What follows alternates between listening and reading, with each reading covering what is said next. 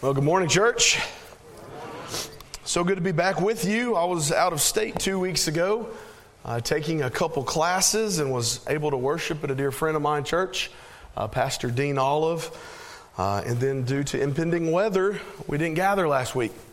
And so thank you, Pastor Michael, for preaching 2 weeks ago. I listened to the sermon that night driving back into Tennessee, and I was blessed and I was encouraged by his sermon.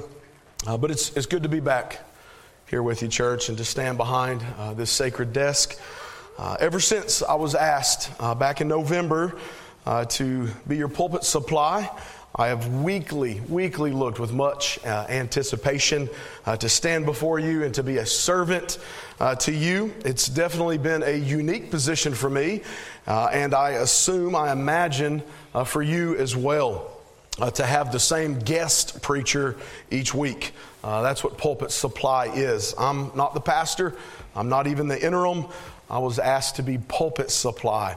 So just to clear up any misconceptions, as I think some even thought I was the new pastor, I am simply and with much gratitude pulpit supply, or as one person put it, you're just the same guest preacher each week.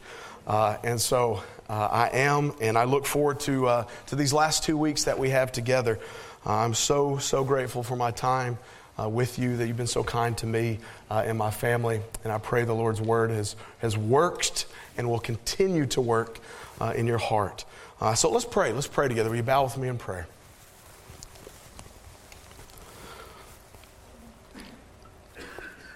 Oh God, you've never left us, and you've never forsaken us. What a great promise you've given us. Lord, oftentimes we've wandered. We've wandered off. We've erred. We've not fixed our gaze upon Jesus. We've looked too low. We've been encumbered and burdened. But, oh God, by your Spirit, would you come close to us today?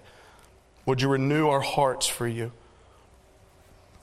And Lord, for those that don't know you this morning as Savior, as Lord, as King, that you would do a great work in their heart.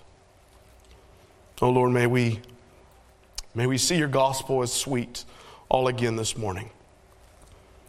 We trust you in Jesus' name. Amen. Well, if you turn with me in your Bible to Jeremiah, we'll not be in the Psalms this morning. We'll be in the Old Testament in Jeremiah, the prophet Jeremiah, chapter 8.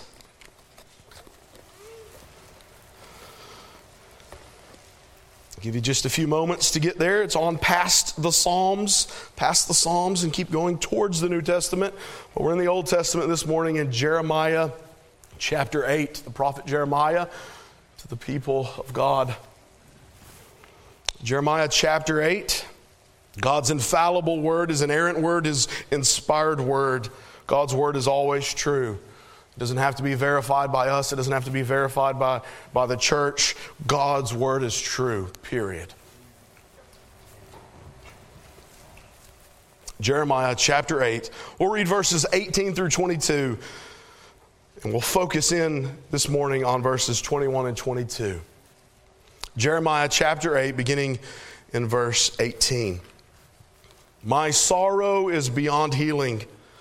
My heart is faint within me. Behold, listen, the cry of the daughter of my people from a distant land. Is the Lord not in Zion? Is her king not within her? Why have they provoked me with their graven images, with foreign idols? Harvest is past, summer is ended, and we are not saved. For the brokenness of the daughter of my people, I am broken. I mourn. Dismay has taken hold of me. Is there no balm in Gilead? Is there no physician there? Why then has not the health of the daughter of my people been restored? May God bless the reading and the hearing of His word. So what's going on here?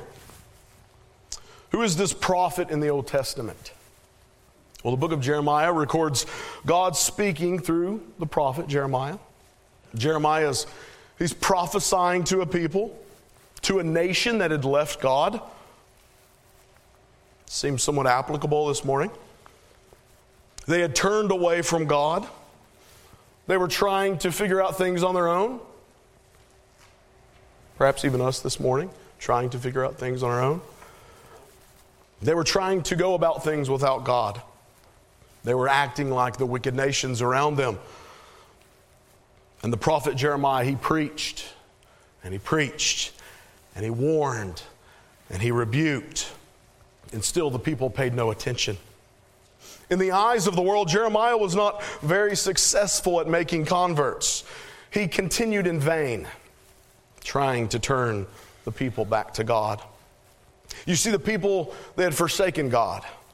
They had begun worshiping false idols. They began adopting the foreign fake idols and little gods of the nations and the peoples around them. And they had broken God's law over and over. The children of Israel had actually gone so far that they had built altars to a god, oftentimes referred to as Baal or Baal, and they would burn their children to death as a sacrifice to this idol. How far they had fallen. And Jeremiah, the prophet of God, was there to expose the people's sins, to warn them of the coming judgment of God. Read verse 21 with me again, please. For the brokenness of the daughter of my people, I am broken. I mourn. Dismay has taken hold of me. We see this desperate state of the daughter of God's people, or it can be translated, it can be understood as the church of God or the people of God. So we have God's people and they're suffering. They need healing. They're in need of a remedy. And they're in need of a physician. They're in need of a doctor. Look at verse 22. Is there no balm in Gilead? Is there no physician there? Why then has not the health of the daughter of my people been restored? You see, the region of Gilead was east of the Jordan River. Now, the Hebrew root word in Gilead is really gal, but when we translate it, it's gil in English. But it means heap, or mound, or exalted place. A hilly country. And the ending ad in Gilead, the ending there means a witness or a testimony. So put that root word and that ending together to form the word Gilead. So we have this heap or this mound, this hill, and then we have the word witness or testimony. So Gilead can be translated or understood as hill of testimony or mound of witness. Now in this area called Gilead, there grew these certain trees. They're of great value. They were very rare. Because these trees would be wounded, these trees would be cut. And when these incisions were made, this resin or tree sap, if you will, it would bleed, it would flow, and it would trickle down. And this very precious balm, or maybe we would say ointment or medicine, it would be made out of these trees. It would contain these healing properties.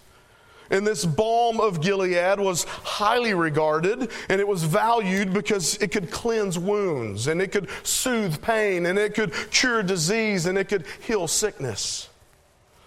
People from everywhere, they needed this balm.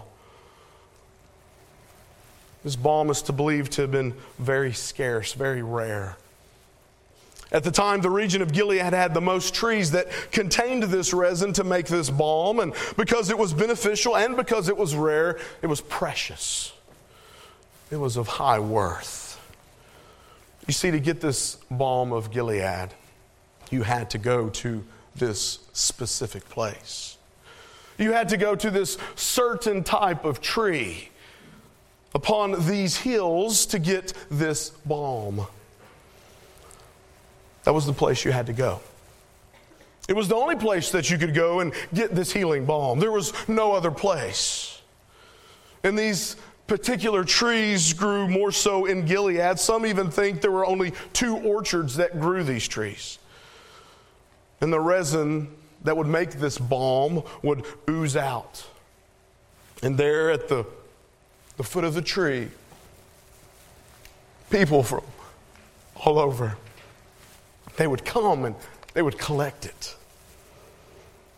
And as people would come and get this healing balm, they didn't have to have a degree. They didn't have to have initials behind their names. They didn't have to come from a powerful family. It just had to be applied. It had to be put on, and it began to work. And it didn't matter who you were. It didn't matter how much money you had. It didn't matter where you came from. It didn't matter what color your skin was. This balm was to be applied to everything, every sickness, every disease, every ailment. Is it starting to come together? There was a testimony given on a hill where an incision was cut in the side. And something flowed out that is of great value and can cleanse and heal and soothe. But it is found at a certain place and from a specific donor as it hung on the tree. This high quality ointment, this salve, this balm has healing properties. It's the saving power of Jesus. The one true treatment that never fails to heal our spiritual wounds. The balm that cleanses our conscience and perfects our souls. The balm in Gilead is a reference from the Old Testament, but we understand it as the concept of salvation through Jesus Christ. The balm of Gilead is interpreted as a spiritual medicine that is able to heal sinners. And this balm of Gilead is for your sin, the sickness of your soul. For even you this morning, there is a balm, and it is the blood of Jesus. And it has the power to cleanse you and forgive you of all your sins. Read verse 22 again with me, please. Is there no balm in Gilead? Is there no physician there? Why then has not the health of the daughter of my people been restored? And so we have the question. Is there no appropriate balm? Is there no correct prescription? Is there no physician? No skillful, faithful doctor to apply this balm? The answer is yes. Oh yes, there certainly is. God is able to help them. Only God can heal them. God can right all the wrongs. And for you, this morning, today, God can make you new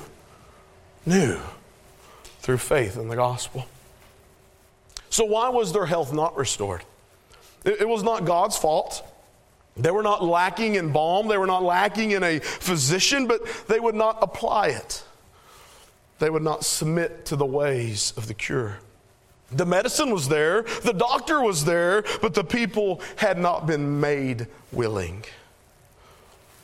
The balm of Gilead is the blood of Christ.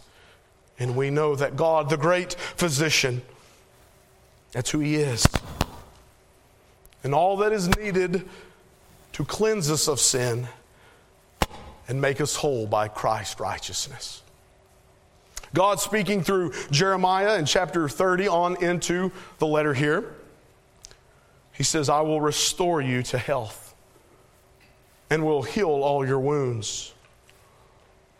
God as a physician will come at the right time in the person of Christ, the great physician.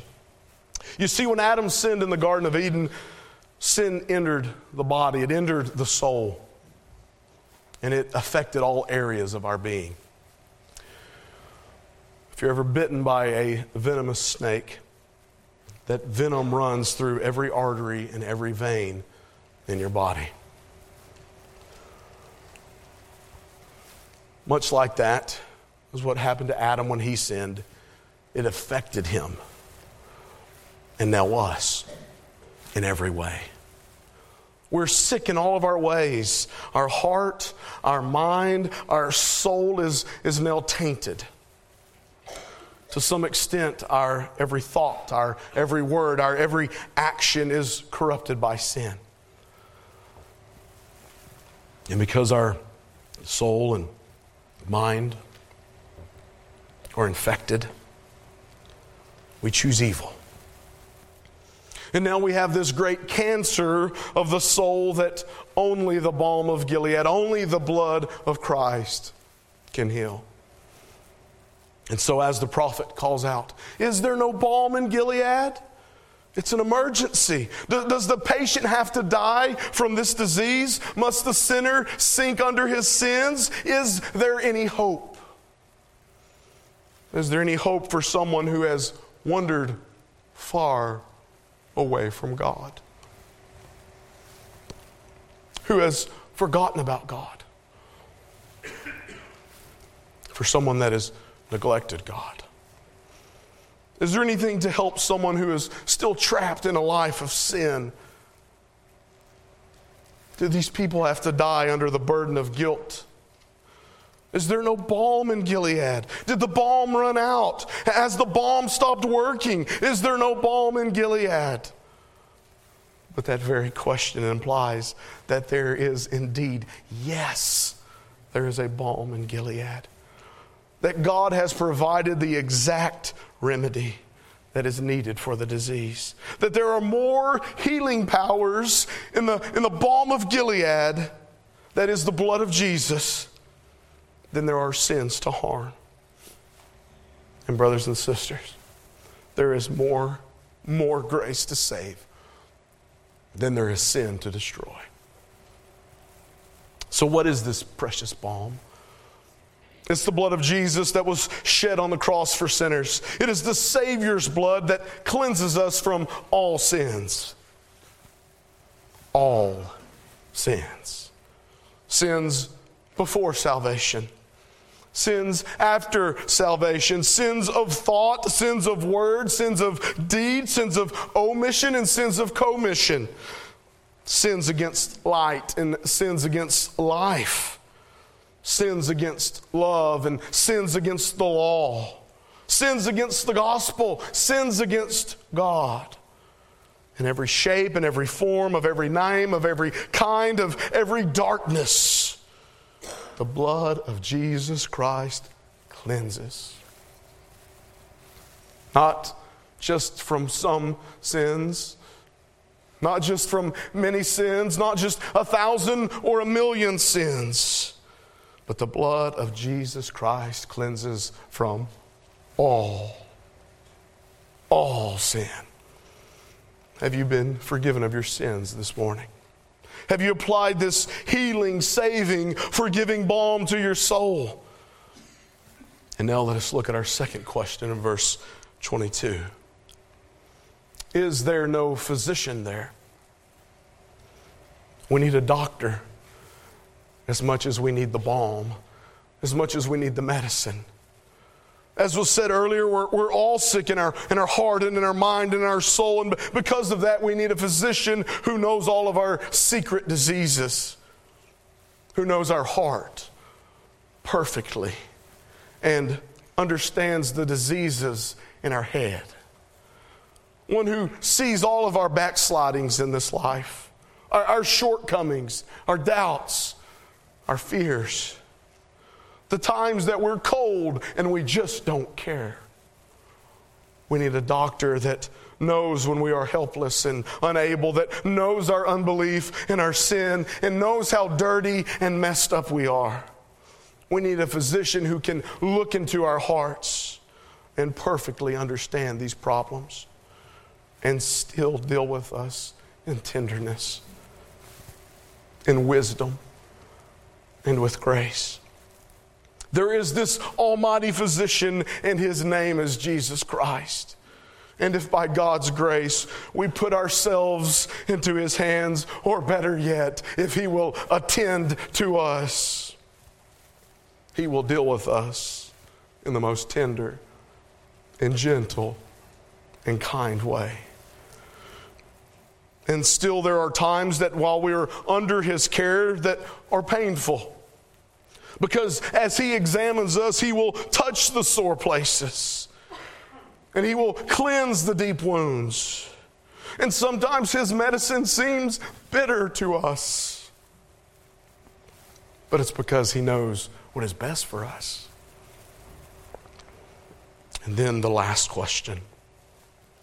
Why then has not the health of the daughter of my people been restored?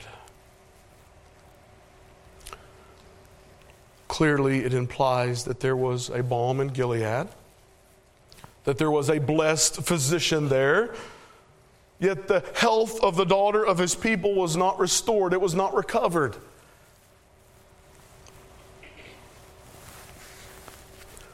You know, this morning, many of you know this. You're being told that there's a remedy and that there is a doctor. There is a balm and there is a physician. And yet your wounds are not healed. Your sins are not forgiven. Your sickness is not relieved. Because you'll not submit to God. Praise God, there is a balm in Gilead. Because if there was not, we should just lay down and die and give up. Because our sins are so big. And our backsliding is so repetitive. And our minds are so dark. And our hearts are so hard. And our love is so cold. And our souls are so wishy-washy. And we're always wandering off. But there is a balm in Gilead. The blood of Jesus. There is a physician there, the Lord Jesus Christ himself. And when that balm is applied, it begins to soften and melt and humble and heal. And it brings strength and healing as it cures and preserves and perseveres the believer. So to answer the prophet, is there no balm in Gilead? Yes, there is.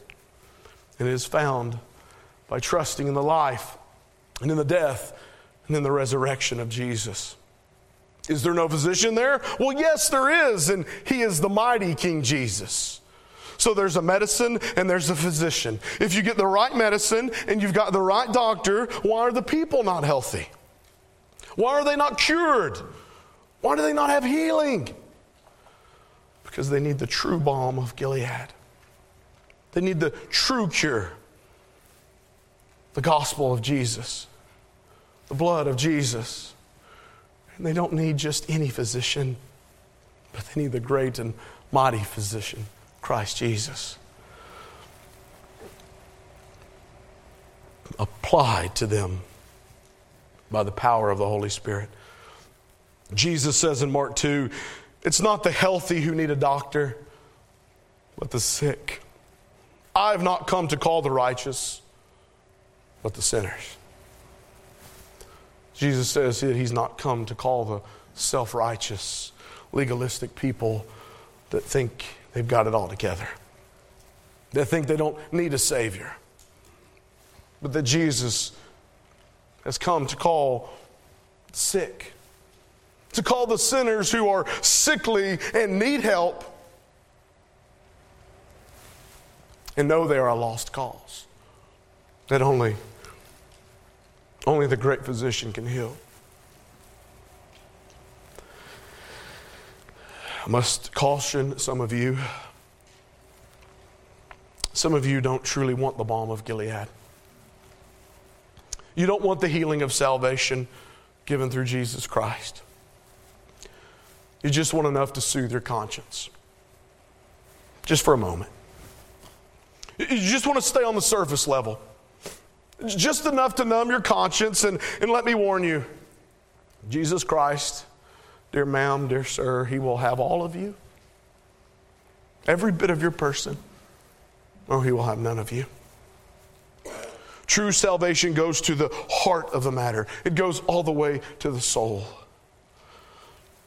In church, we must be very careful, extremely cautious that we are putting our trust in Jesus, that we are finding our hope in Jesus and not in anything else or in anyone else. This church, it loves to serve, absolutely loves to help other people. And not just here in our community and in our neighborhoods, but around the whole world, around the globe. Feeding and clothing. And so many of you individually, you serve this church. And you serve your neighborhoods and your schools and your communities and your workplaces. There's so many programs and so many dollars given. So much service and so much charity. But if you don't know Jesus as your Savior, you're just putting a dab of the balm on there just to soothe your conscience. Just to stifle it a bit.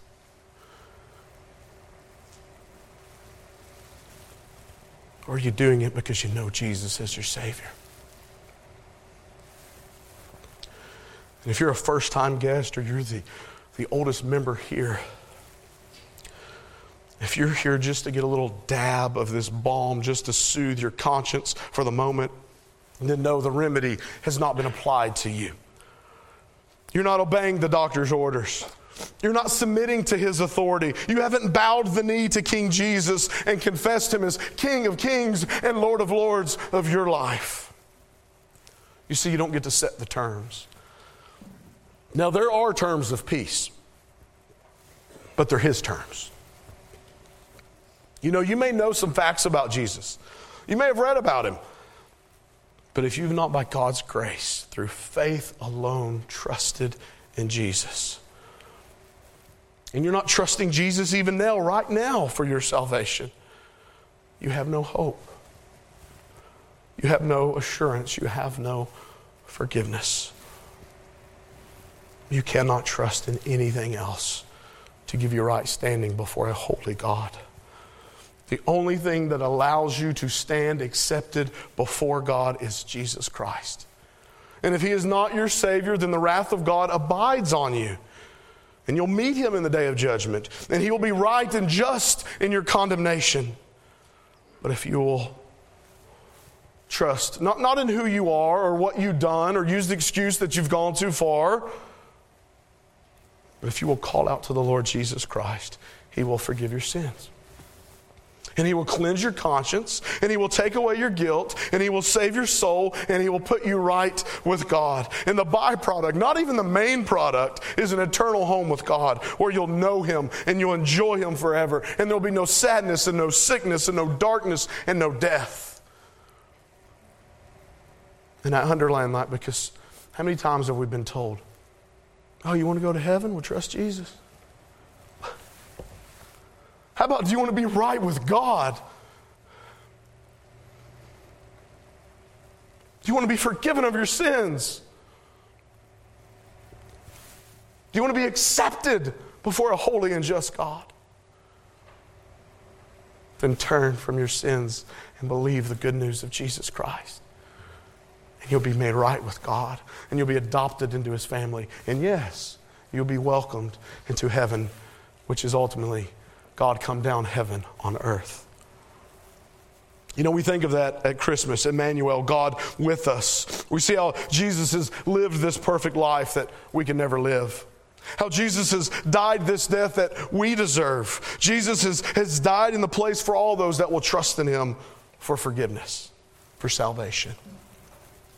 You know, all the other religions in the world, they say, do this, do this, do this. What does Jesus say? He says, it is finished. All the other religions say, you've got to reach me. But God, who is rich in mercy, says that he will come down to his people. God draws his people to himself. John 6:44, Jesus says, no one can come to me unless the Father who sent him draws him, and I will raise him up on the last day. Is the Lord this morning, is the Lord drawing you to himself? What else separates us from all the other religions? Muhammad, dead. Buddha, dead. Krishna, dead. Joseph Smith, dead. Mary Baker Eddy, dead. Charles Taze Russell, dead. Confucius, dead. L. Ron Hubbard, dead. Jesus, alive. Jesus, alive forevermore. So don't just have this surface level healing. This I just want to soothe my conscience so I can get away because this stuff makes me feel uncomfortable. Some of you, your whole life, you've just been dabbling with this healing ointment, but you've never applied it. Don't get just enough to soothe your conscience, but not save your soul. It's been said that without the resurrection of Jesus Christ, his death would have merely been a heroic death of a noble martyr, a pathetic death of a madman, or an execution of a fraud. But Jesus has risen. And that gives us hope. Hope that remains. In our English connotation, we've taken that word hope and we've kind of messed it up. You know, it's kind of like at the free throw. I hope I make it. Oh, hope. It is sure. It is steadfast. It is built on the promises of God. It is definite. It is life-giving. For the true child of God, it is upon a life that you did not live. It is upon a death that you did not die, that you stake your eternity. You stake your eternity on Jesus' life, on Jesus' death, and on Jesus' resurrection. You know, we're tempted, Christians, to think, yeah, I've done that. It's like a flu shot. I got it. I moved on. Oh, not true. Brothers and sisters, we have to preach the gospel to ourselves every day. We have to believe it every day. We have to be reminded of it over and over and over. As that old song says, there is a balm in Gilead to make the wounded whole. There is a balm in Gilead to heal the sin-sick soul. How lost was my condition till Jesus made me whole. There is but one physician. He can cure a sin-sick soul. Jesus Christ is the balm of Gilead to save your soul. Jesus is the true healer and restorer. You need a remedy for your sin, and it's found in Jesus. So take that balm of Gilead, and by faith, apply that soothing ointment of his mercy and his grace upon your soul. Christian, is he calling you back? Have you drifted? Have you wandered off? Christian, is he calling you to a closer walk with him? Is he calling you to repent of a sin that has so overwhelmed you? Oh, Christian, is he calling you back? Unbeliever, is he calling you this morning for the first time? Is he calling you to trust to trust Him to save you. Turn to Jesus today. Trust Him to forgive you, to save you. For salvation and healing are only found in Jesus. Let's pray.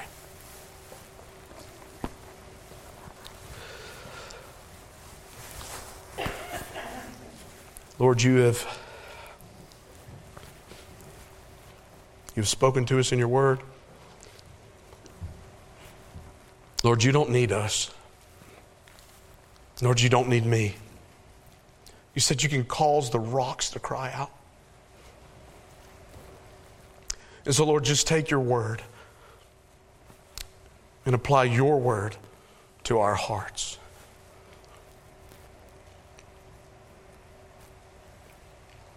Thank you that you're all powerful.